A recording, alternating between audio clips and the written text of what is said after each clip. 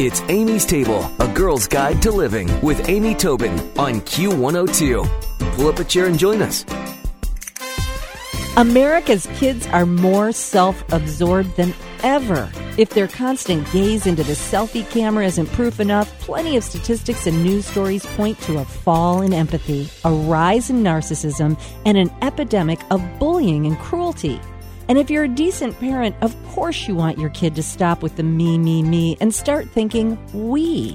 And you'll address that as soon as you finish signing them up for 3 days a week taekwondo, sleepaway chess camp, and a full slate of summer college courses. I'm wondering, could there be a link between brutal schedules and brutal or at least self-centered kids? Absolutely, says my guest today. Dr. Michelle Borba is a parenting expert and author of Unselfie, Why Empathetic Kids Succeed in Our All About Me World. And she's joining me today on Amy's Table. Welcome, Michelle. Oh, thank you, Amy. I'm just so glad to be here. Well, what a world. What a world. And I don't know, I like to finger point. Who can we blame? Oh, gosh. Well, the bottom line is we love our kids desperately, don't we all? Yeah. We want to make the food the best for them. And I think, unfortunately, sometimes we've been given not the best bit of information. And that is all of us have been putting so much emphasis on the test score, the grade. And as a result, what we fail to do is maybe put a little priorities on also making sure that they turn out kind. In fact, the latest survey just came out of Harvard that asked all of our kids, what's most important in your family for you to get a good score, get a good test score, be happy, or to be caring? And what was tanking was caring, 20% down. But parents, when they looked at that, went, oh my gosh, that's not true. It just means that we're not emphasizing or prioritizing enough so our kids aren't getting the message. Oh, that is really eye-opening, isn't it? Because that's true. I mean, I don't, and no one I know that's in my circle of friends or acquaintances wants their kid to be uncaring or self-centered. And, you know, so you're right. We're just not being clear enough in our direction and our I don't know. That is really something else. Well, the other thing we did is I think we got a little bit too much on the self-esteem bandwagon. And once again, it's because we were told that was going to make our kids happier when the research actually counters it. So what we did is we praised all our kids for, oh, you're so great, or you're so cute, you're so special. When the research also says that's one of the ways that we actually increase narcissism in our kids. So don't stop praising your child. But make sure that when your kid comes barreling home, you don't just ask, you know, what you get on the test, but what kind thing did you do? Or, oh, I love how kind you are. Thanks for being such a helper today for Grandma. Those are just simple, easy little day-to-day encounters with our kids.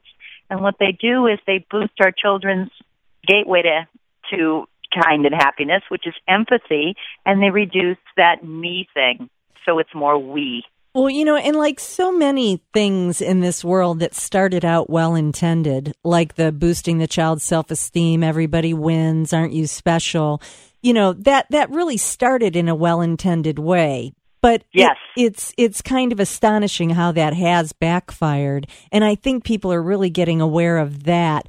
But the showing that we care and the showing that we care about others, you know, you think about how you treat people in your family and that you're showing caring there. But I agree with you. The fact that you can call out to your child, not how'd you do on your homework or did you score a goal, but how did you help people at school today, can really become as rewarding to a kid to get praised for that. Wouldn't you say? They don't care what they're praised about as long as they get praised, right? Oh, absolutely, because the bottom line is our kids desperately want our approval. They love us to death. They love us. So what we need to do is let them know what we approve of, because it's really planting your values in your child. And that's what Unselfie is all about. When I wrote it, I was looking at the most scathing statistic that I'd ever seen, and that is over a 30-year period of time, incoming college freshmen were given the same little narcissism inventory. And Amy, that's regardless of zip code, that's regardless if you went to Ivy League or if you went to community college.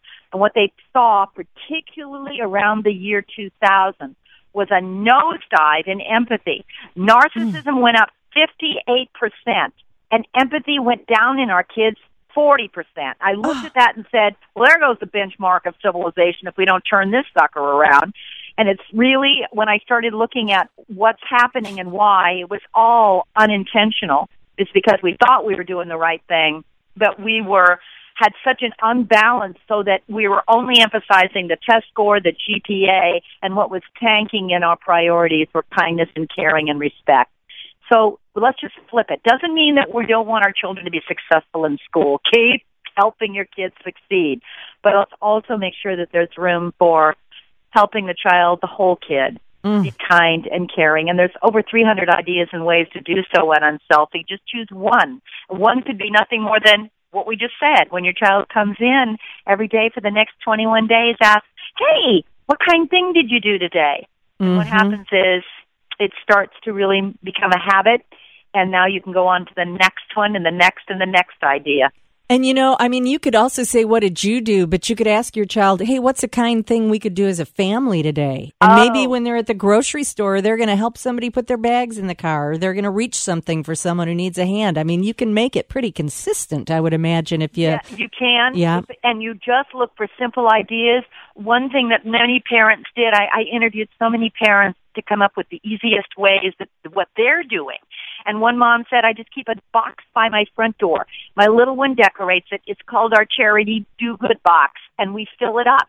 And I just tell a child, we have 3 kids, anytime you're done with that gently used toy or the game or the book or the backpack, put it in the box. And every time it's all filled up, we deliver it to a needy family, and then we do it again and again. She said, the look in my kids' eyes when they deliver that box was transformational. Oh, they got in the car and said, we got to do it again. And how simple is that? That is so awesome. And that's boosting that self-esteem, but in a more positive way.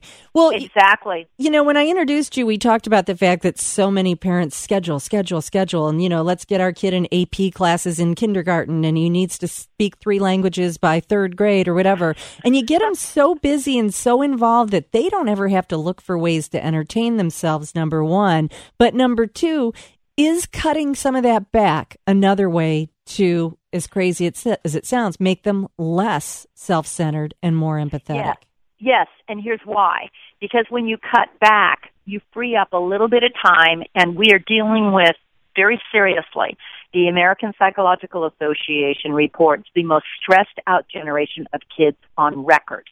What does a stressed out child need on record?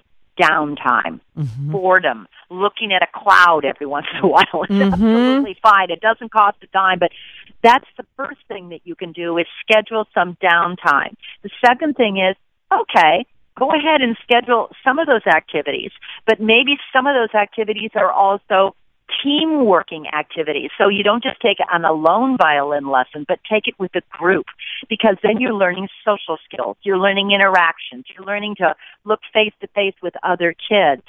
You also need to help your child learn to decompress, because as stress builds, Amy, empathy goes down. You have to dial down your empathy when you're in stress mode. So help your child just learn some coping strategies. It doesn't make any difference what you do. There's an entire chapter on self-regulation strategies, and some of the best ones that parents told me that they were doing was called Just Breathe. Just take slow, deep breaths, but you do it as a family.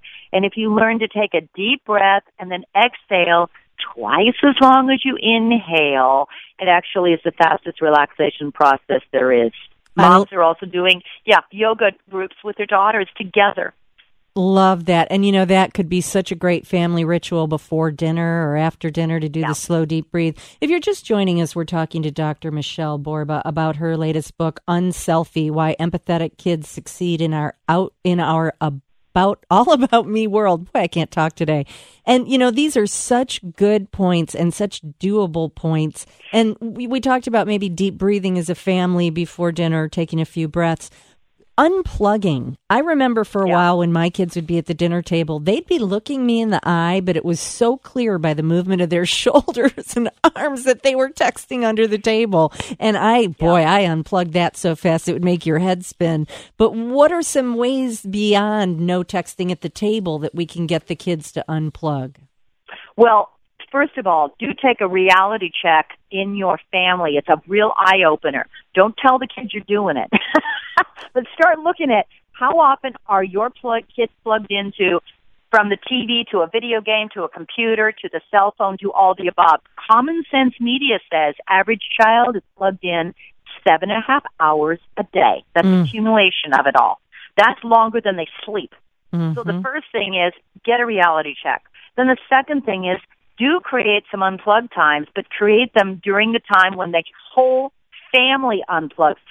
60% of kids say parents are the ones that are too plugged in.